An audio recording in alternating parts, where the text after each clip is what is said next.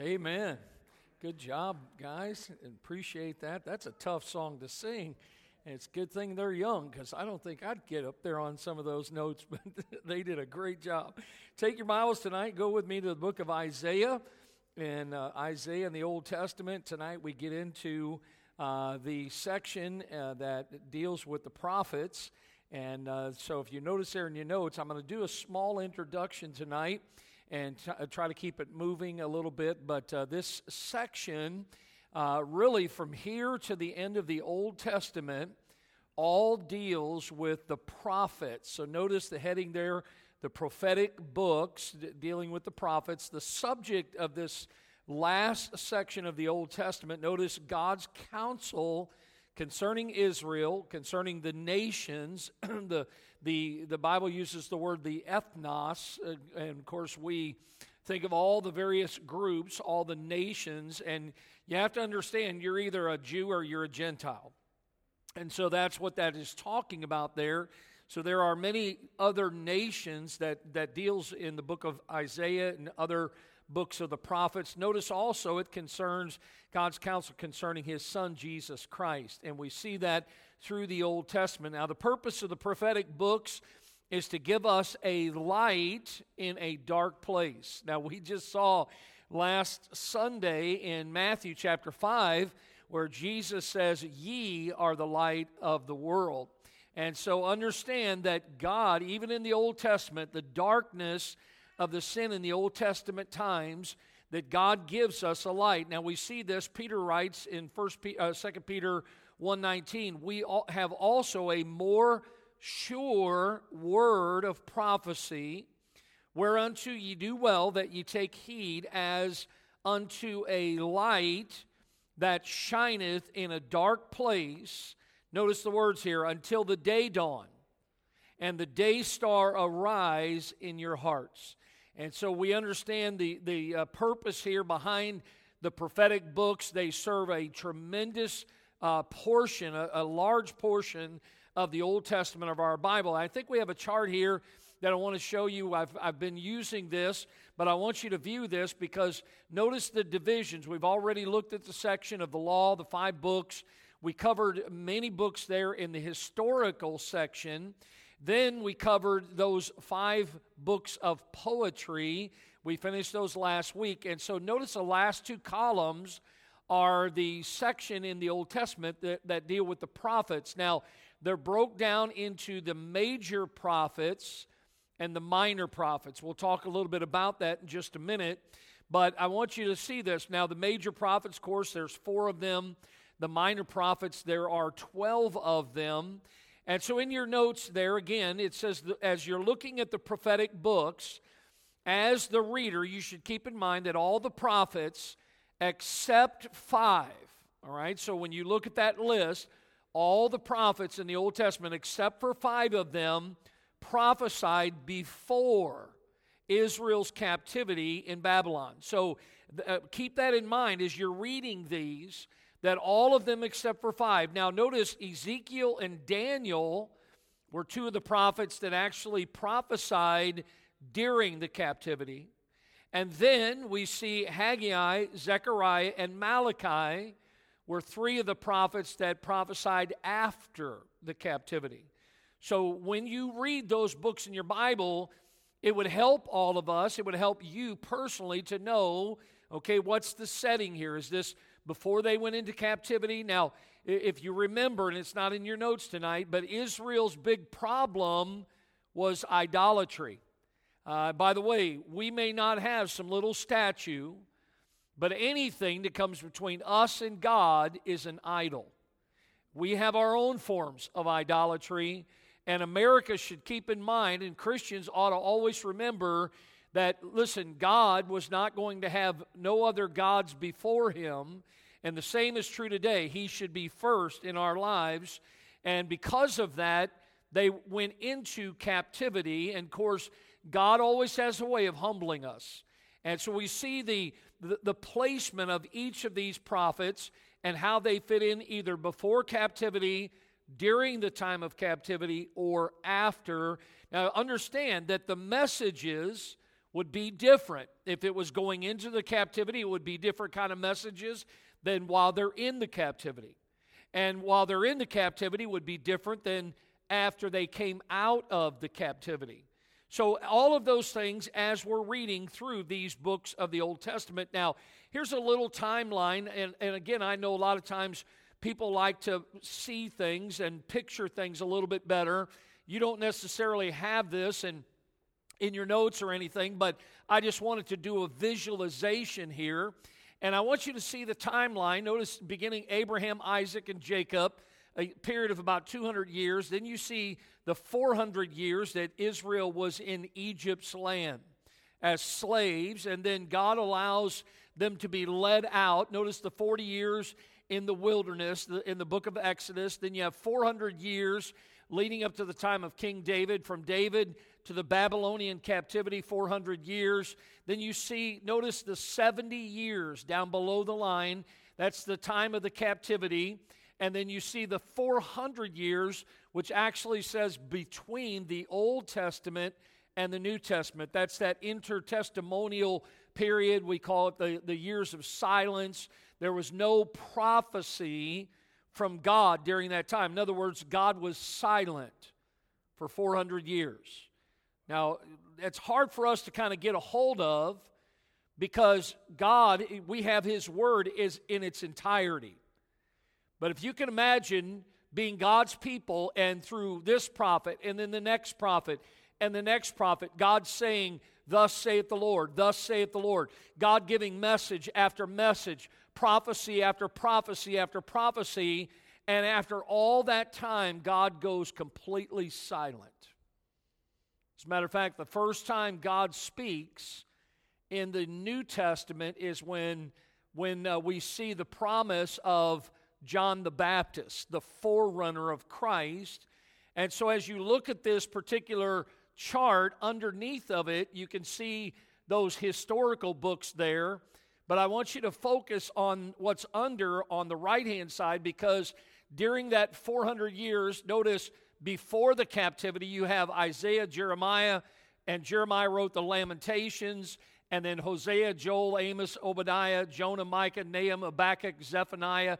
Then you have Ezekiel and Daniel during, and then after, you have Haggai, Zechariah, and Malachi. Now remember, we already covered those three books. They're written underneath of Haggai, Zechariah, and Malachi. That's Ezra, Nehemiah, and Esther. So a lot of times it helps me, I don't know about you, it helps me to understand historically sometimes how they are put together, all right?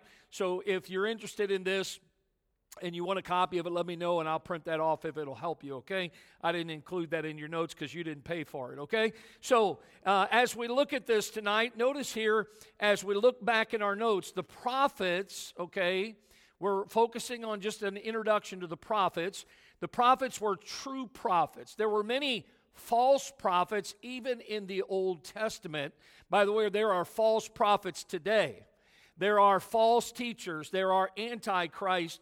And so understand, the true prophets were ones that spoke and wrote as they were moved by the Holy Spirit. So again, we see that in the Word of God. They were speaking the words of God. They were writing the words of God. And they were being moved or borne along by the Holy Spirit of God. Prophecy, here it is, simple definition, is speaking forth the revealed Word of God. That's what they were speaking forth, whether the messages pertain to the present or the future. And so understand, just like the Bible says all Scripture is given by inspiration of God. Who wrote the first 5 books of the Old Testament? Moses. Now, was Moses there at creation? No. How did he know what to write? The Holy Spirit guided him as he wrote God's words. Well, the same is true when it comes to the prophetical section of the Bible. Whether it was present or the future, they were speaking forth the revealed Word of God.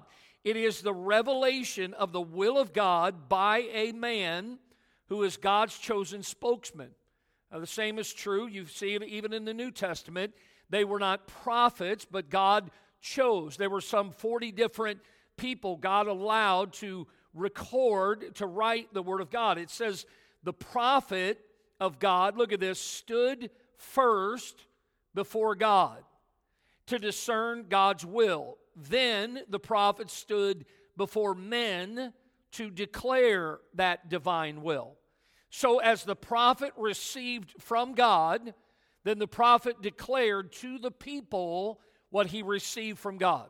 And that's what we see is how God is giving these prophets the opportunity to speak forth. What a privilege it was. And look, I'm not receiving new revelation from God, but listen, even in our day, it is my privilege to stand and open up the inspired Word of God and to declare it or to preach the Word of God. And we find that these prophets were actually preaching messages. Look, God's given His Word. You cannot add to it nor take away from it. But when these men, these prophets, were speaking forth the Word of God, they didn't have the Bible in its entirety the way we do today. And so what a wonderful opportunity for them. Now it says, Old Testament prophets rebuked sin in the field and in the palace. They rebuked sin before priest and king. They pulled no punches, showed no favor to anyone. I love reading some of these Old Testament prophets who just reared back and listen, there was no fear of man in them. They told people what God instructed them to say. Notice priests and kings had stooped low into sin so that there was no spiritual leaders among the people. How sad, and it's still the same way today. There are very few spiritual leaders in the world even today. Now that's where prophets come in. They filled that gap for God. But due to their message of truth and prediction, and because of that, they were mocked as God's messengers. Their messages were despised. They were thrown out of towns, and they were beaten, imprisoned, and they were murdered. If you want to read a little bit about how they were treated, read at the end of Hebrews chapter number 11. They were sawn asunder. There were many things, but listen, they were doing what they were doing because it was God's will for them. It was God's message that He gave to them to give to others. God's word is never going to be popular to unsaved people. But yet, what does Jesus say? Ye shall know the truth, and the truth shall make you free. Now, I think we do need to always practice speaking the truth in love. But people need to hear the truth. And when God gives you a message, I've had times where the Lord's gave me a message to preach. And of course, every week I ask the Lord, God, what would you have me to preach to your people? Sometimes God will give me a message, and I'll say to the Lord, that's not going to be an easy one to preach. Can you give me something a little bit lighter? Something that maybe people will like? And God says, no, that's the message right there. And oftentimes, people do not like it because God's word brings about conviction. Now notice, prophecy is God's way of writing history in advance. That's what it is. For those who accept the Bible as the revealed word of God, there's no question regarding prophecy. We accept it. Why? Because it is God's word. Fulfilled prophecies is one of the infallible proofs of the inspiration of Scripture. And when you look at your Bible as a whole, not just the Old Testament, not just the books of the prophets, there is much prophecy in the Bible from beginning to the end. Now, when you look at it, not just Old Testament, there are many prophecies that have already been fulfilled. But there are still many prophecies yet to be fulfilled in the Old Testament and in the New Testament. So as we look at it, God is giving us His Word, and if we accept it as the inspired Word of God, notice what it does. It assures us as a believer that the unfulfilled prophecy will, in God's timing, be fulfilled. In other words, if God's done it before, God will do it again. If God has fulfilled that promise, that prophecy, God will fulfill these other prophecies. And we believe that because we believe God's word is true. Now, while some prophetical books are designed as, notice here, they're designated as major and minor, talking about the prophets. Notice one of those is no less important than the other. Major and minor, those distinctions have to do with the size of the book, not the content of the book. Some of those small books that we call the books of the minor prophets are just as powerful, and by the way, they're all inspired of God. Every last one of them. No one is more significant than the other. They're all important when it comes to the overall scope of the Word of God. Now, there are 5 major themes of the prophetical books, the Bible prophecy, and notice that what they are. First of all, the first theme deals with the nation of Israel. Secondly, the second theme is Christ or the Messiah. Thirdly, deals with the Gentile nations, a much Bible prophecy dealing with the Gentile nations. And then we see prophecy dealing with the church. And then the last one would be called the last things. Or this could be known in doctrinal form as eschatology, dealing with the end times or last things. And certainly there are many prophecies dealing with the end times, and we are heading towards those days. We have no idea when they're going to come, but maybe they'll come soon, Lord. And so think about the prophetical books. Now let's dive in a little bit, and you can keep that in mind as we're going through each one of these. Maybe refer back to this a little bit if it helps you. But let's jump into Isaiah. Now, Isaiah is known as the evangelical prophet, okay? The evangelical prophet. His name means the salvation of Jehovah. Isaiah was a contemporary with these other individuals, Hosea, Micah, and Nahum. He was actually the 5th of the prophets. Now, when I say that he was a contemporary, I didn't say he was contemporary. There's a difference.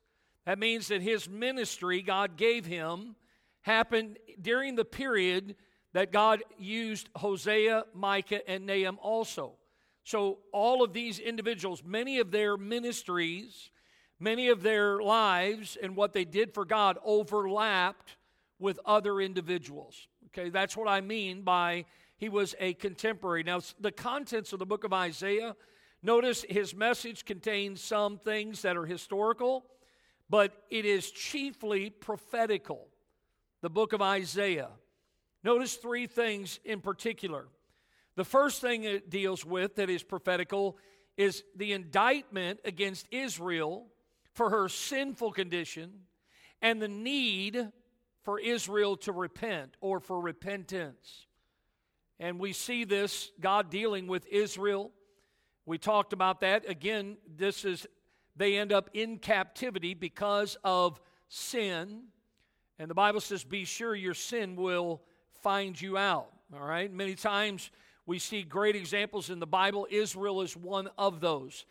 Many times people don't understand. They want to use this word in a different meaning than what God uses in the Bible, and it's the word backslide. The word's in the Bible. And Israel was backslidden from God. And we need to understand that. So the first thing we see in Isaiah's message is his indictment against Israel for her sinful condition and that she needed to repent. Now notice secondly is the impending Babylonian captivity. In other words, this was coming on. God is a holy God, but God is a just God. God will not wink at sin. And God was going to deal with Israel. You know what I love about God is this, and it's still true today. God gave Israel chance after chance after chance after chance after chance. And God has been that good to us. His grace, God's long suffering with us. And we see that Isaiah begins some of his prophecies deal with the impending captivity that was coming. Notice the third one was God's redemption through the coming of the Messiah, and of course the suffering Messiah and the glory to be revealed through him in his future kingdom on earth. So if you look at those three, before you move on, I just want you to see here that as Isaiah prophesied the divine will of God, notice it was against Israel, and he was telling them what was coming, but then notice God didn't just cut them off. The Bible says that Isaiah began to prophesy of God's redemption. And we see a wonderful, beautiful picture there of course, the Lord that came in the book of Isaiah. Now, the book of Isaiah has the same number of chapters that the Bible has books, 66. The Bible has two main divisions, Old and New Testament. Isaiah has two main divisions. The first division of Isaiah includes chapters 1 to 39. The second division of Isaiah has chapters from 40 to 66. Well, when you look in our Bible, we have 39 books in the Old Testament, and we have how many in the New Testament? 27, which equals 66. So again, there is much when you look at the book of Isaiah, which the next statement says this: the book of Isaiah has many times been called the miniature Bible. It is amazing when you look at it, not trying to make it what it's not, but the parallel you can see in the divisions of the book of Isaiah and the Old and New Testament of our Bible, and how much you can see. Remember, as somebody told me years ago, the Old Testament concealed is the New Testament revealed. Many things we see in the Old Testament are brought to light in the New Testament. Now, I understand that you have Israel in the Old Testament, and God dealing in Isaiah's day with the nation of Israel and her need for repentance. In the New Testament, certainly we see that God is dealing with the church, but understand that when the New Testament begins, the gospel records, God is still primarily dealing with the nation of Israel. The primary target audience in the New Testament in the gospel records is still the nation of Israel. And because of the unbelief of the Jew, the gospel, the good news, went forth to the Gentile nations. And all the Gentiles said, amen.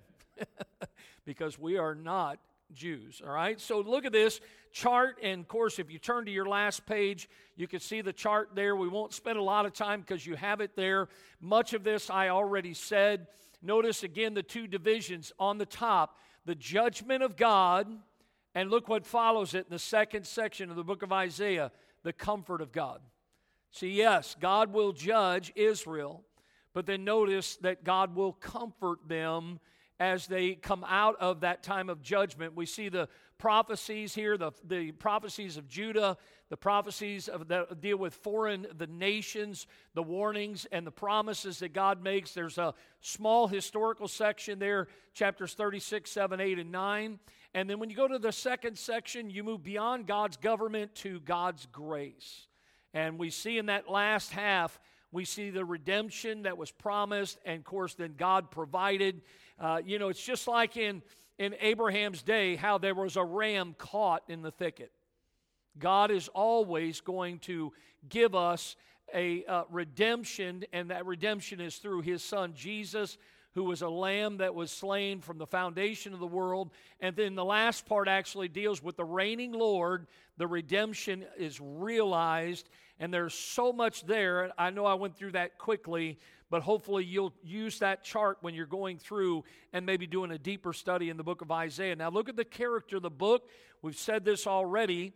It is mainly prophetical, dealing with many, many prophecies in the book of Isaiah. Now the subject of the book, this deals with this book in particular, is God's message of salvation for Israel and the nations through the Holy One of Israel. You know, even in the book of Acts, Jesus is still referred to as the Holy One of Israel in the book of Acts. And so we find here that God's message of salvation is for Israel. The Bible says to the Jew first, and also to the Greek. Now, the purpose of the book is to reveal God's way of salvation for us through Jesus Christ. That is how a person is saved. Who is Jesus? Write it down. He's the Messiah. The Jew is still looking for the coming of the Messiah. They missed it. And he was there. And notice they see here the purpose is the kingdom of Christ over which we, the Bible tells us, are to be co-rulers. We will rule and reign with him, the Bible tells us. And so there's a great purpose to this book, God's way of salvation for us through Jesus Christ. By the way, you remember the story, and I'll allude to it later, but remember how Philip joined himself to an Ethiopian eunuch, and the man was reading from the book of Isaiah. And he asked the man, understandest what thou readest? And he said, how can I, except some man should guide me? And he began at the same scripture and preached unto him Jesus. And so we find that salvation is only in the Lord Jesus Christ.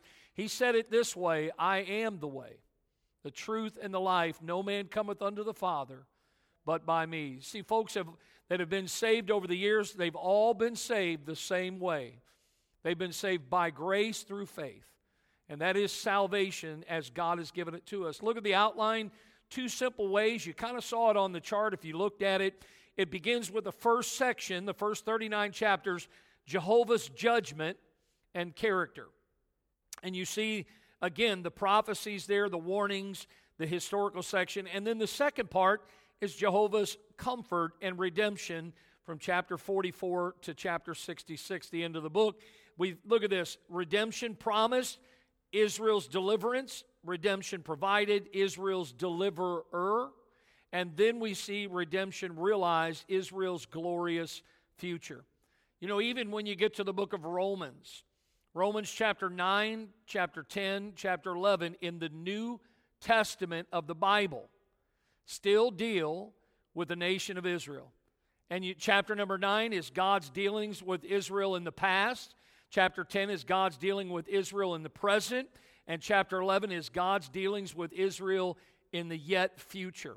You see, God is not done with Israel, and we understand that from His Word. Now, the scope of the book, Isaiah prophesied for approximately 65 years.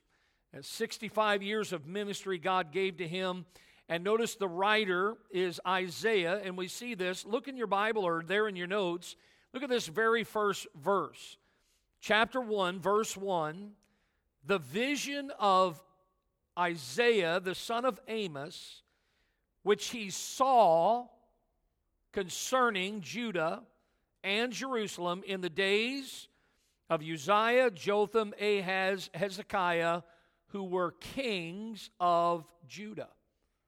Now, do you remember the verse in the Bible that says, where there is no vision, what happens? People perish. So what was God giving to Isaiah? Look at it. The vision of Isaiah. Well, Isaiah saw. By the way, do you remember who did God use to write the last book of our Bible? John. What book is it? Book of the Revelation.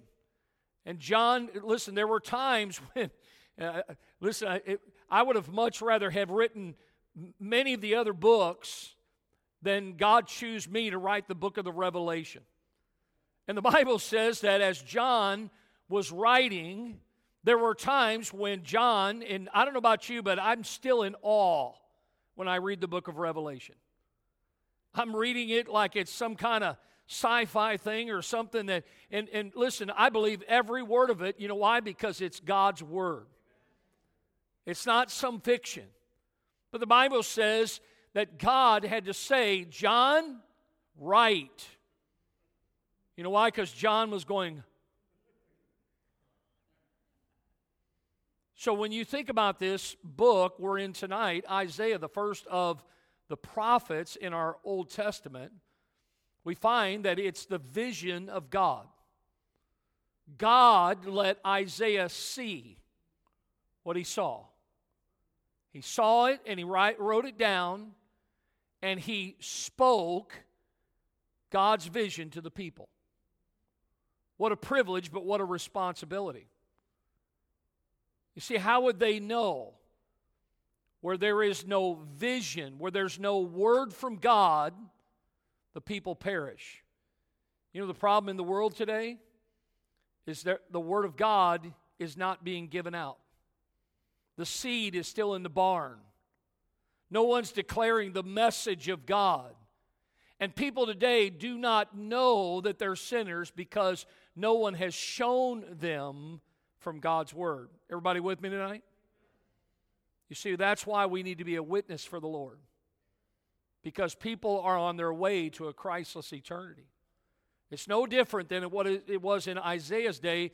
The only difference is Isaiah was receiving new revelation from God, whereas God has given us His Word, and our responsibility is to give it out. So as we look at this, notice it is understandable because many people, let me preface this statement here. When you read, remember how we talked about there's two major sections in the book of Isaiah.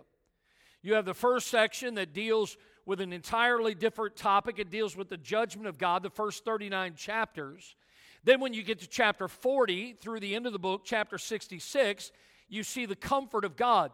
A lot of people want to say, which I don't believe, I don't ascribe to, they believe that there was maybe two different individuals that wrote. One wrote the first half, one wrote the second half because of the different content that you see in the book. Well, when you study it and you understand it as God gave it to Isaiah, notice the statement now that it is understandable that in his later years of life, that his style of writing would change, especially since the first section has to do with future events. You see, there was maybe, yes, as God showed him, but it's the same individual, I believe, that recorded the entire book. And notice, I believe he was a well-qualified prophet of God to predict Israel's captor and Israel's liberator. In other words, who it would that would take Israel into captivity and who it was that would deliver Israel from the captivity. I believe that he was well qualified. One thing that I love about it, it's not in your notes, but I found this to be interesting, that Isaiah is quoted over 300 times in the New Testament. Many times you're reading your Bible, you don't even realize it, but the more familiar you get with the Word of God, the more you're like, wait a minute, I've read that somewhere else. Over 300 times in the New Testament. Now, let me just give you the magnitude of that. That over 300 times in the New Testament is more than from all other Old Testament prophecies combined. So you can understand the great importance of the book of Isaiah, not only in the Old Testament, but how God brings all of that book of Isaiah into the New Testament of our Bible. These people that say that they want to take the Bible and cut it in half, that the Old Testament doesn't apply to us today, listen, they are missing it. I want the whole counsel of God. And we must understand how important it is, how the two testaments connect, how God's Word is one. 66 books, but yet one book. And we see this as we study this book. Now, to whom did he write to? His ministry was confined almost exclusively to the southern kingdom of Judah. We don't have the time tonight. Maybe you remember, or you can go back and look yourself. But you remember how Israel became a divided people, right? The two kingdoms, the southern kingdom, the northern kingdom. And so again, God reaching out to both of those groups of people. By the way, God, it was never God's intention, just like the church. God doesn't want there to be divisions in the church. God doesn't want there ever to be divisions among God's people. And so we find that to the book of Isaiah, to this prophet, his prophecies were almost exclusively to the southern kingdom of Judah. Now, when did he write? The period of Isaiah's prophecy was about 745 to 680 BC, which would have been approximately 25 years before the Assyrian captivity of the northern kingdom until about 40 years after it. So this is the time frame that Isaiah would have received from God and, of course, declared it, wrote it down. Now, where did he write it? It was recorded in Jerusalem, in the city of Jerusalem. I love the key chapter. Honestly, I didn't even have to think much about it. Chapter 53 of the book of Isaiah, which deals with the suffering Savior. You know, the Bible, not in that chapter, but in another chapter, mentions this, that Jesus was so brutalized, not for anything that he ever did, but because of our sins. The Bible says his visage was so marred that you couldn't even make out, you couldn't tell who he was. I hope you've never got over what Jesus did for you. How he gave himself. His back to the smiters. He was spat upon and his hair was plucked. All that my Savior went through because he loved me before I ever loved him. Isaiah 53, what an amazing, amazing chapter. Verse number 5, look at this. He was wounded for whose transgressions? Ours. He was bruised for whose iniquities? Ours. And notice the chastisement of our peace was upon him, and with his stripes, what happened? We are healed. You know what? He took the punishment we deserved. He went to the cross for us. The key word here is salvation. Salvation is used 28 times in the book of Isaiah. The key phrase, mentioned it earlier, is the Holy One of Israel. Look at chapter 1, verse 4. Ah, sinful nation, a people laden with iniquity, a seed of evildoers, children that are corrupters. They have forsaken the Lord. They have provoked the Holy One of Israel unto anger. They are gone away. What's that last word? Backward. By the way, I know that's about Israel, but doesn't that verse describe America? I mean, you look at that verse. What a sinful nation. People laden with iniquity, a seed of evildoers, children that are corrupters. They've forsaken the Lord. They've provoked the Holy One of Israel unto anger. They are gone away backward. Who are we to point the finger at Israel? We're just as guilty. We got just as much blood on our hands. We're a sinful people. Notice the key thought: consolation and salvation. Now that word consolation carries the idea of comfort. Do you remember in the New Testament, in the book of Acts, the Bible says there in Luke chapter 2, there was a man that was in the temple. His name was Simeon. And you got to get the whole story. Maybe I may not be able to do justice in the time we have, but here's part of it.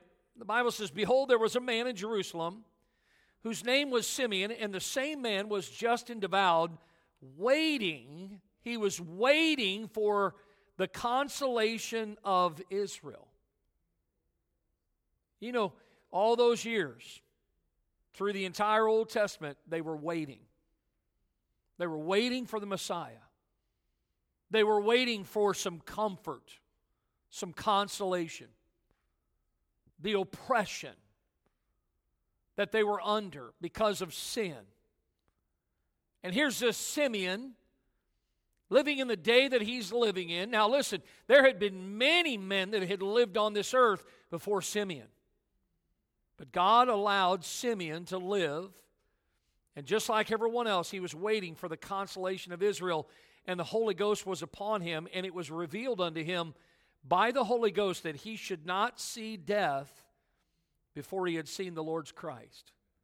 Can you imagine that, Brother Flynn? That's a promise of God. Simeon, you're not going to die. The Lord's Christ is going to come during your lifetime. Talk about something to look forward to. He had no idea when, but he had the promise from God. You're not going to die until you see the Lord's Christ, the Messiah. Now look at verse 34. The Bible says that Simeon blessed them. Remember how Mary and Joseph brought Jesus into the temple. And the Bible says that Simeon blessed them and said unto Mary his mother, behold, this child is set for the fall and rising again of many in Israel. Whew. Simeon got to see the Lord. He got to see the Messiah. You know what? If I'd have been like Simeon, I'd have been like, Lord, I'm ready now. You let me see the Messiah. And see, that's when you look at Isaiah, the key thought here is consolation and comfort. What does Jesus say? Come unto me, all ye that labor and are heavy laden, and I will give you rest. He's still our consolation. We still find comfort. My peace give I unto you. Not as the world giveth peace. He says, I give you peace. His peace passes all understanding. See, I love this book of Isaiah for so many reasons. Notice the spiritual thought, he is coming. Well, who's he? The Messiah. The Messiah is coming. And notice that, again, this is prior to, this is prophetical, right? And so that as Isaiah prophesied, there would be many more years that would come and go until in the fullness of time, God sent forth His Son into the world. And in God's timing, God chose when His Son would come. By the way, in God's timing, He's going to choose when His Son will come back. And so look at a couple things here that make, I think, the book unique. If you have your Bible there, look at chapter 1. Look at verse number 16. The Bible says, wash you, make you clean, put away the evil of your doings from before mine eyes, cease to do evil, learn to do well, seek judgment, relieve the oppressed, judge the fatherless, plead for the widow. Come now, and let us reason together, saith the Lord. Though your sins be as scarlet, they shall be as white as snow. Though they be red like crimson, they shall be as wool.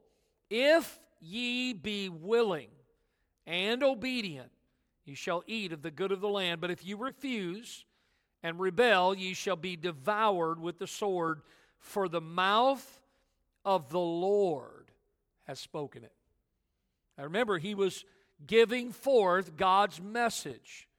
So when you look at these verses, notice the remedy for sin. And you can see literally the remedy is everything we just read from verse 16 all the way to verse number 20. Say, what can we do in regards to sin? Those verses right there, chapter 1, 16 to 20, give you every last bit of it. Now look, turn in your Bibles over to chapter 6 of Isaiah. And notice this section here that deals with the need for salvation. Look in chapter 6, look at verse number 5. The Bible says, Then said I, woe is me, for I am undone, because I am a man of unclean lips. I dwell in the midst of a people of unclean lips, for mine eyes have seen the King, the Lord of hosts. Then flew one of the seraphims unto me, having a live coal in his hand, which he had taken with the tongs from off the altar, and he laid it upon my mouth, and said, Lo, this hath touched thy lips, and thine iniquity is taken away, and thy sin purged. Also I heard the voice of the Lord saying, Whom shall I send? And whom will go for us? Then said I, Here am I. What's those last two words? Send me. You know what Isaiah was saying? I'm available. Lord, here I am. You know, and so when you think about soul winning, this isn't a new concept. Going out and telling others. And so when you look at this, he saw himself in verse 5 as God saw him. He saw his own need. He saw his condition and the need of others. He was given a call to reach others. He willingly responded to this call. And then if you flip over to chapters 55, the Bible says there in verse 6 and 7, Seek ye the Lord while he may be found. Call ye upon him while he is near. Let the wicked forsake his way, and the unrighteous man his thoughts, and let him return unto the Lord. And he will have mercy upon him, and to our God, for he will abundantly pardon. What a great God we have. And then in chapter 55, verse 1, we see his invitation. And here's the invitation, as we heard it this morning. Everyone that thirsteth, come. Notice that he that hath no money, he says in that same verse. If you don't have anything to offer, by the way, when we came to Christ, we had nothing and we were nothing. It was not because of our own merits or anything that we could have done for Him.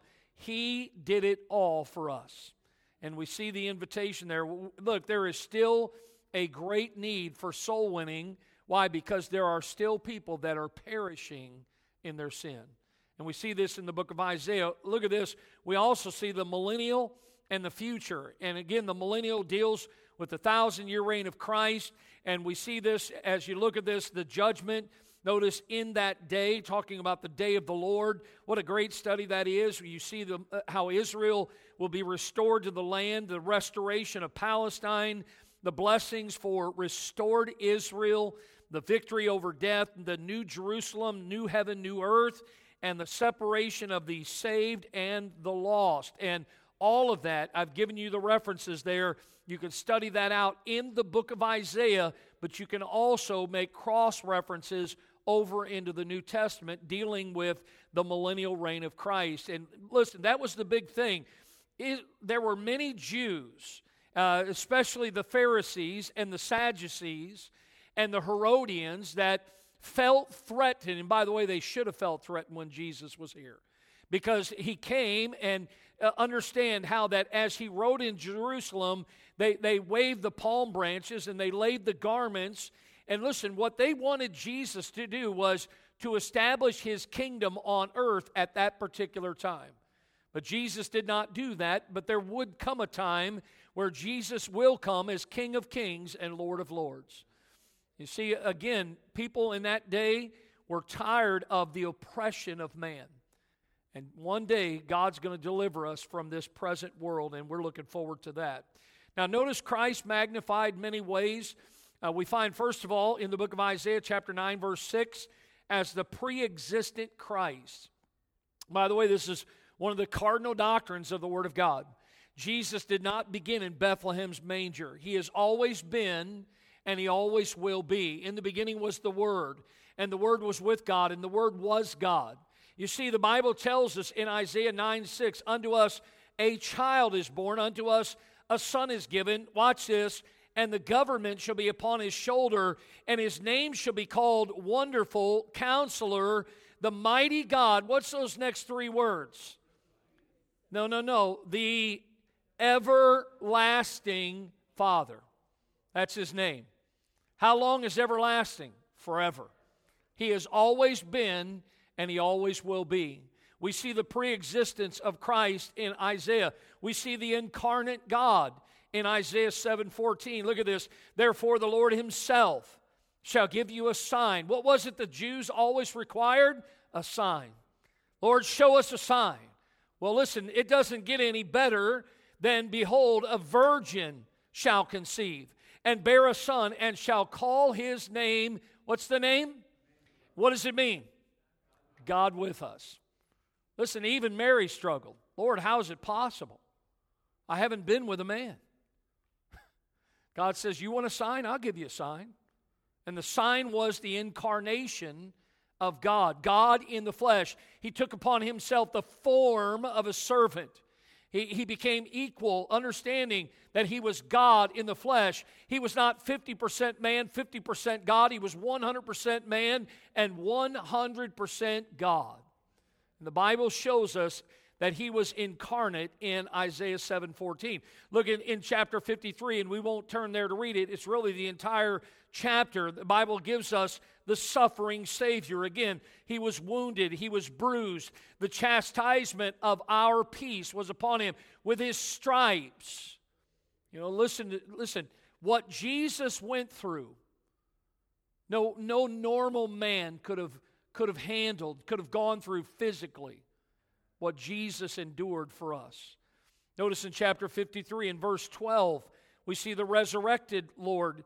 And the Bible says, therefore will I divide Him a portion with the great, and He shall divide the spoil with the strong. In the last part of that verse, we see Him as the intercessor, that He bare the sin of many and made intercession for the transgressors. He interceded for us. You think about that thief on the cross that looked to Him and he said, Lord, remember me this day when thou goest into paradise. And Jesus said, this day thou shalt be with me.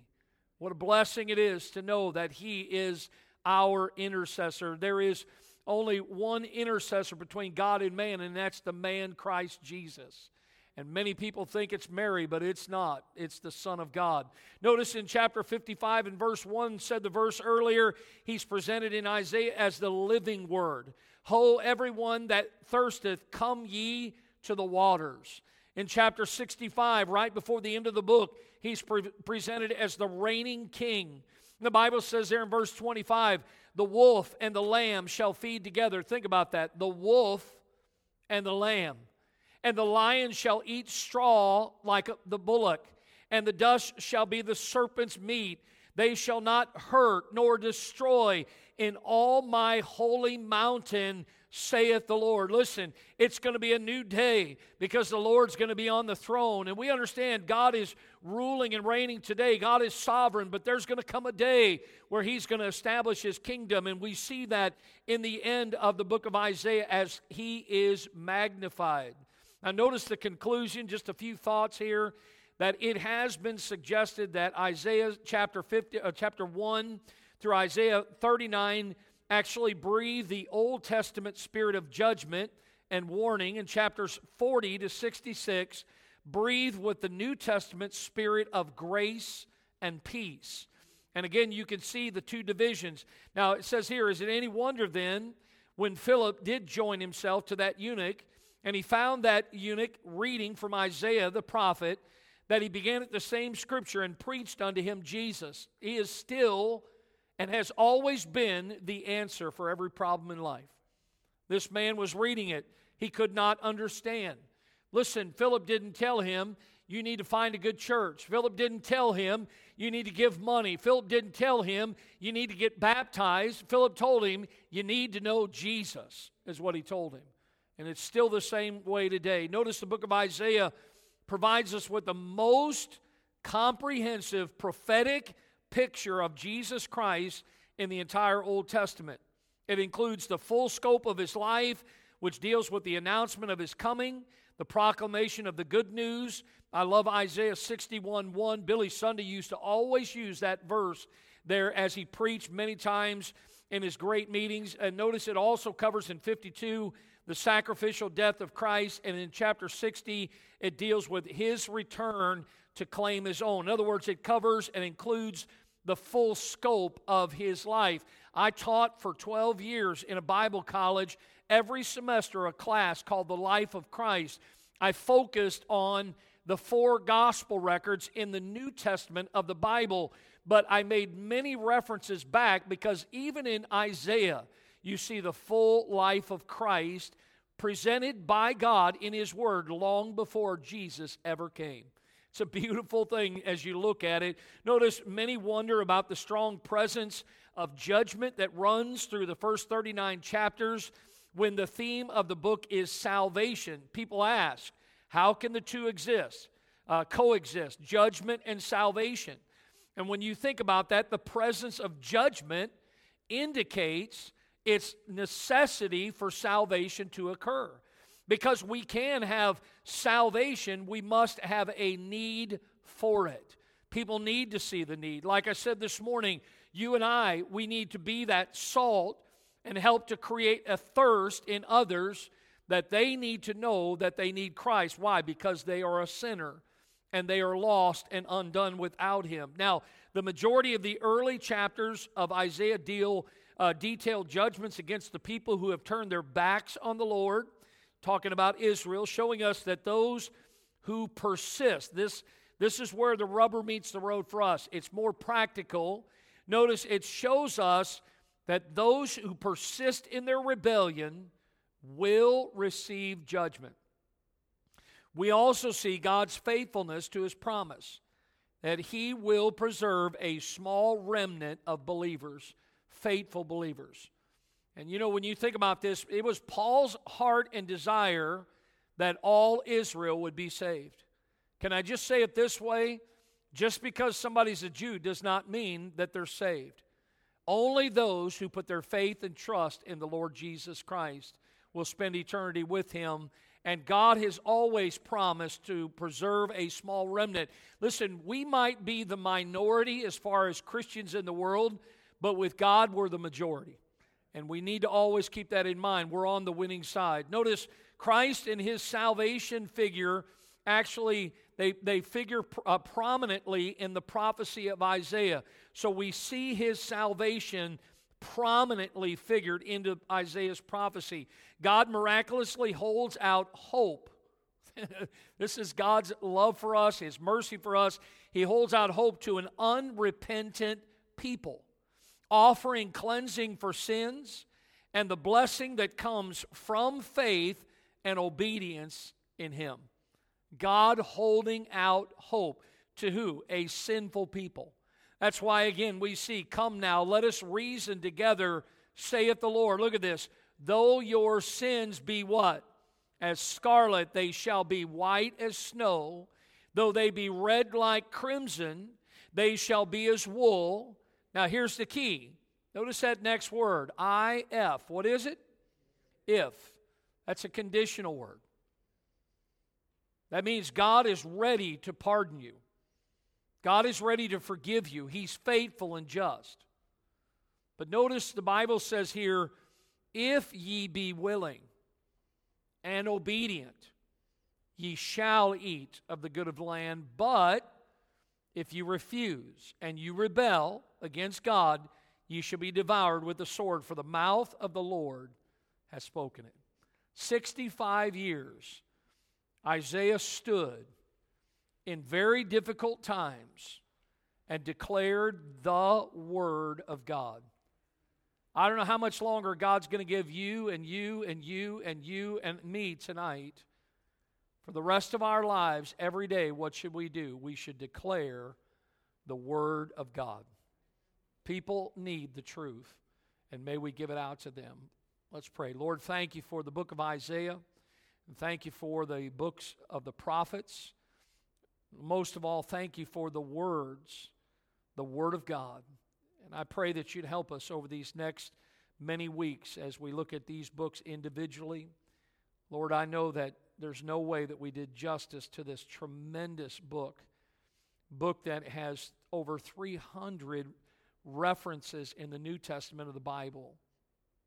But Lord, I pray that we would see the importance of this book of salvation, comfort and consolation through the Lord Jesus Christ. This world needs Jesus. And God, I pray that you would use us the way you used Isaiah to speak the truth, but speak it in love. And we ask all this in Jesus' name. Amen.